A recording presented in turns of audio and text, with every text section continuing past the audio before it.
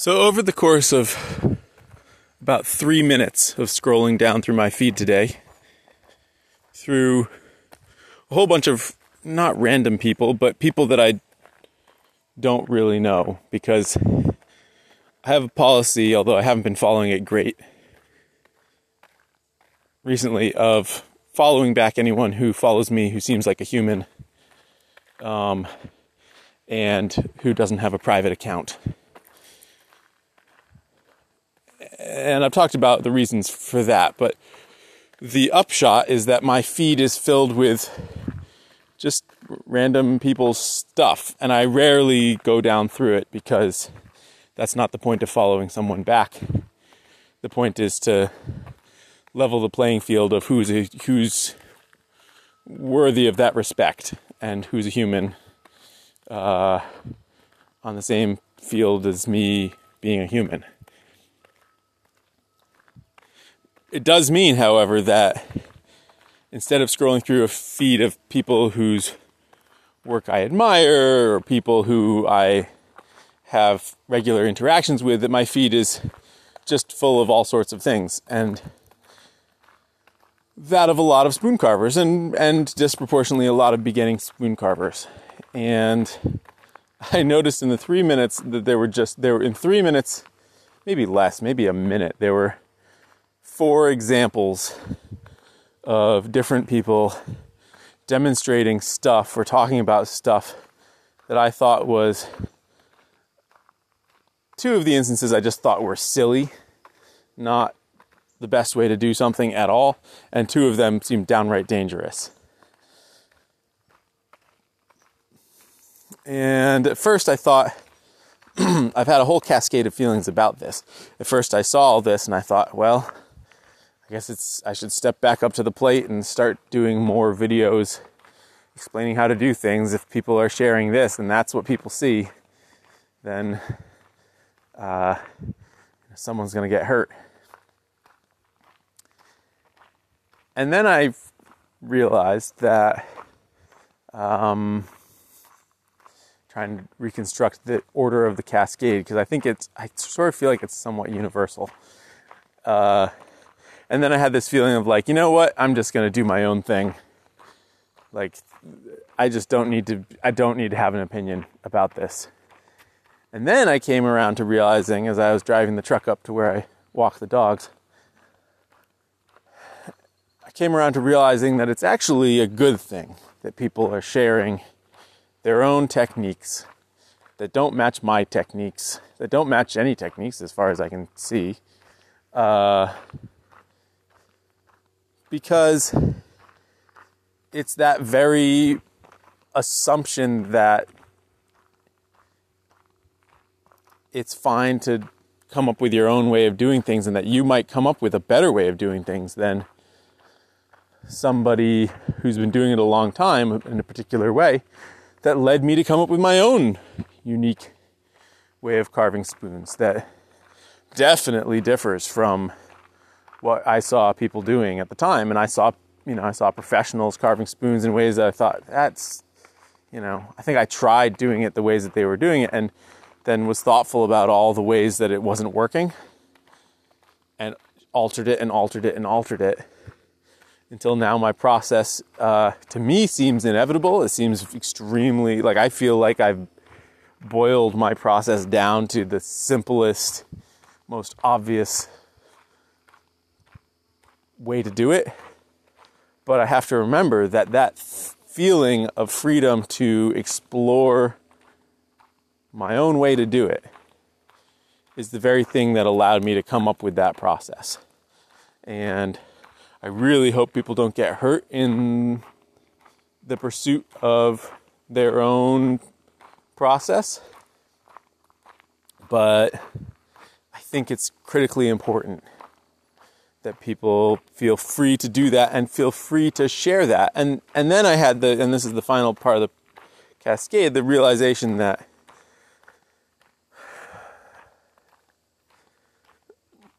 when you share something on social media, you think you're sharing it because it's going to be valuable to somebody. And that may be true. But largely, the process of sharing what you do, or what you know. In this case, it's sharing what you do, because I feel like in all of these instances, I didn't have the impression that the people doing it were particularly thoughtful yet about it. That they were doing it and they were sharing it. And here's the kicker: sharing what you do. Either one, really. You think it's about informing other people, but really it's about informing yourself. And it's a self-reflective process in which you become thoughtful about your own process, and that's what allows it to grow and change. So I came almost full circle around to recognizing that some of them dangerous examples that I was seeing were really part of a process that was going to allow somebody to be more thoughtful about the very thing that they were sharing. And my initial feeling of, oh my gosh, it's so irresponsible of them to share this when they don't, when they clearly don't understand that what they're doing is dangerous or just silly. I came around to recognizing that actually them sharing it in the way that they do is part of a process that is going to make them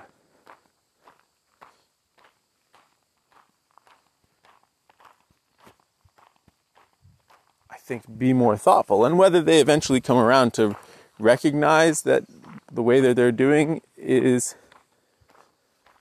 dangerous or not,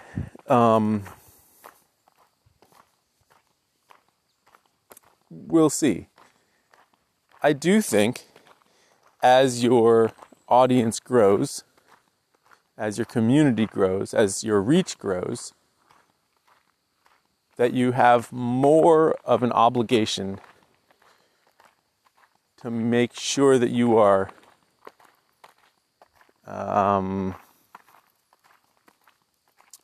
being thoughtful about sharing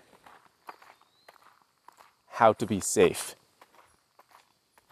And it's a sliding scale. Obviously, if you have 10 followers, it doesn't really matter if you say something that's unsafe, because it's extremely unlikely that any of those 10 people are going to try what you do without being at least somewhat skeptical of it. If you have 10,000 followers, you definitely need to be thoughtful about how you are being safe and articulating that so that other people can come to think in that same way.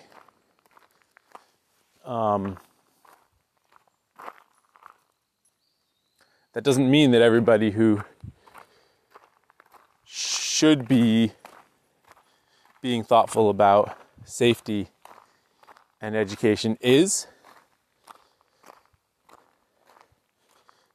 but I think it's an important part of it. But I think when you have that many followers that you are taking it seriously, you can lose sight of the fact of what social media is for before you have that many followers, because most people are not on social media to educate people, whether it's about being safe or not. Most people are on social media to interact with people. And when they share a video of them doing something, they're not doing it in a way where they're trying to educate people. They're just doing it to share, look, I got this piece of wood. Look, the wood is so crisp. Isn't that a good feeling? And I look at it and I think, oh my God, look at where your thumb is. You're going to cut that. Maybe not today, but eventually for sure. But that's losing sight of the fact that that is not what they are doing. It's not what they're intending to do. They're not intending to say, hey, match my hand positions. And they are not, pragmatically speaking, they are not having that effect either. And the act of them sharing those techniques, and the very fact that they have a technique that I disagree with, that is also different from any technique I've seen one of my professional peers use, is probably a good thing for the larger growth and evolution of this skill. Now, there's also a cynical side where I could look at it and say, well, I could try to change them, try to make them understand that what they're doing is dangerous, or I could just let them learn the hard way. And there are pros and cons to each. And I think what I've found is that it is far easier to get that message across on my own terms, with my own content, than it is to try to come into somebody else's content and school them.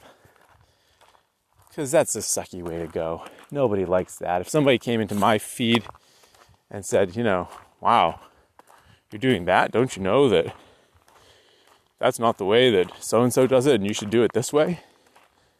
I would say, get out of here.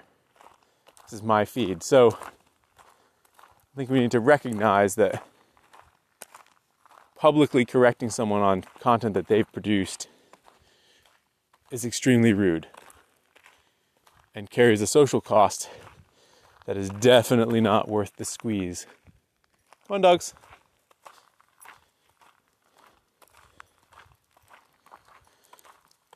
And probably not going to reach the people who were reached by the original video or image anyways, because they've already seen it and gone.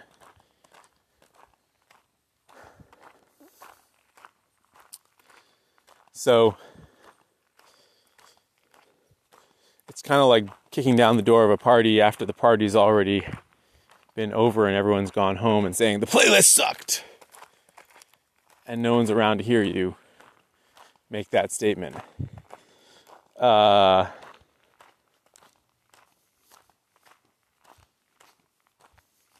So I guess I have a couple final things to say about this.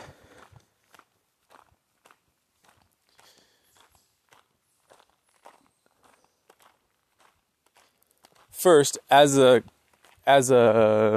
community, I don't think that we talk about safety enough. So I don't want to give up on the idea that it is everyone's responsibility to think about how they're being safe and then to communicate how they are being safe. And if your process doesn't pass the sniff test of have you thought over all of the ramifications, or if you've gotten hurt in your process and you haven't changed your process, then something more needs to be done. But it doesn't need to be done by an outsider looking in. It needs to be done by the person on the inside. And it needs to be an individual journey of learning to share that sort of thoughtfulness. And we, as consumers of information that people put out, need to be skeptical. And sometimes that skepticism will lead to even crazier techniques that seem more dangerous to those on the outside. But ultimately, that same skepticism is being skeptical about the safety or efficacy of the orthodoxy as we see it. And being willing to buck the orthodoxy is always a healthy thing as long as the costs are not transferred to someone else. If you buck the orthodoxy and you get hurt because you don't understand why the orthodoxy is the orthodoxy, then great, everything's fine. If you buck the orthodoxy, you get lucky, you convince a whole bunch of other people to come with you and they don't get so lucky, that's a bad thing. So if you're going to buck the orthodoxy, make sure that you are being thoughtful about safety before you try to convince a bunch of other people.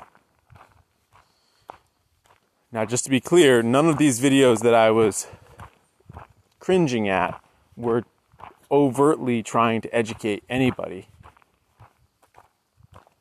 But I remember when I was starting out that I would scour what was available on Instagram for any glimpse of technique. And, largely I was scouring the accounts of people who I felt knew what they were talking about. But I definitely got ideas from a whole bunch of people, including those that were not the main figures.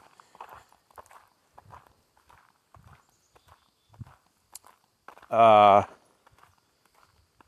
so we need to be mindful that even in today's culture where actual information is being shared deliberately as educational by myself and by others, that we are hardwired to look at a video and just assume that the video is showing us something of value and something that is the way it ought to be, and that we should maybe copy what we see in the video. Unless it's as crazy as, some stupid Funniest Home Videos thing that happened. If it at all looks well produced, which is getting easier and easier to do, I would argue that we're hardwired to give that the benefit of the doubt. And we shouldn't. So we should all be building our skepticism of what we see, but also our tolerance to let other people be skeptical. Thanks for listening, guys. Talk tomorrow.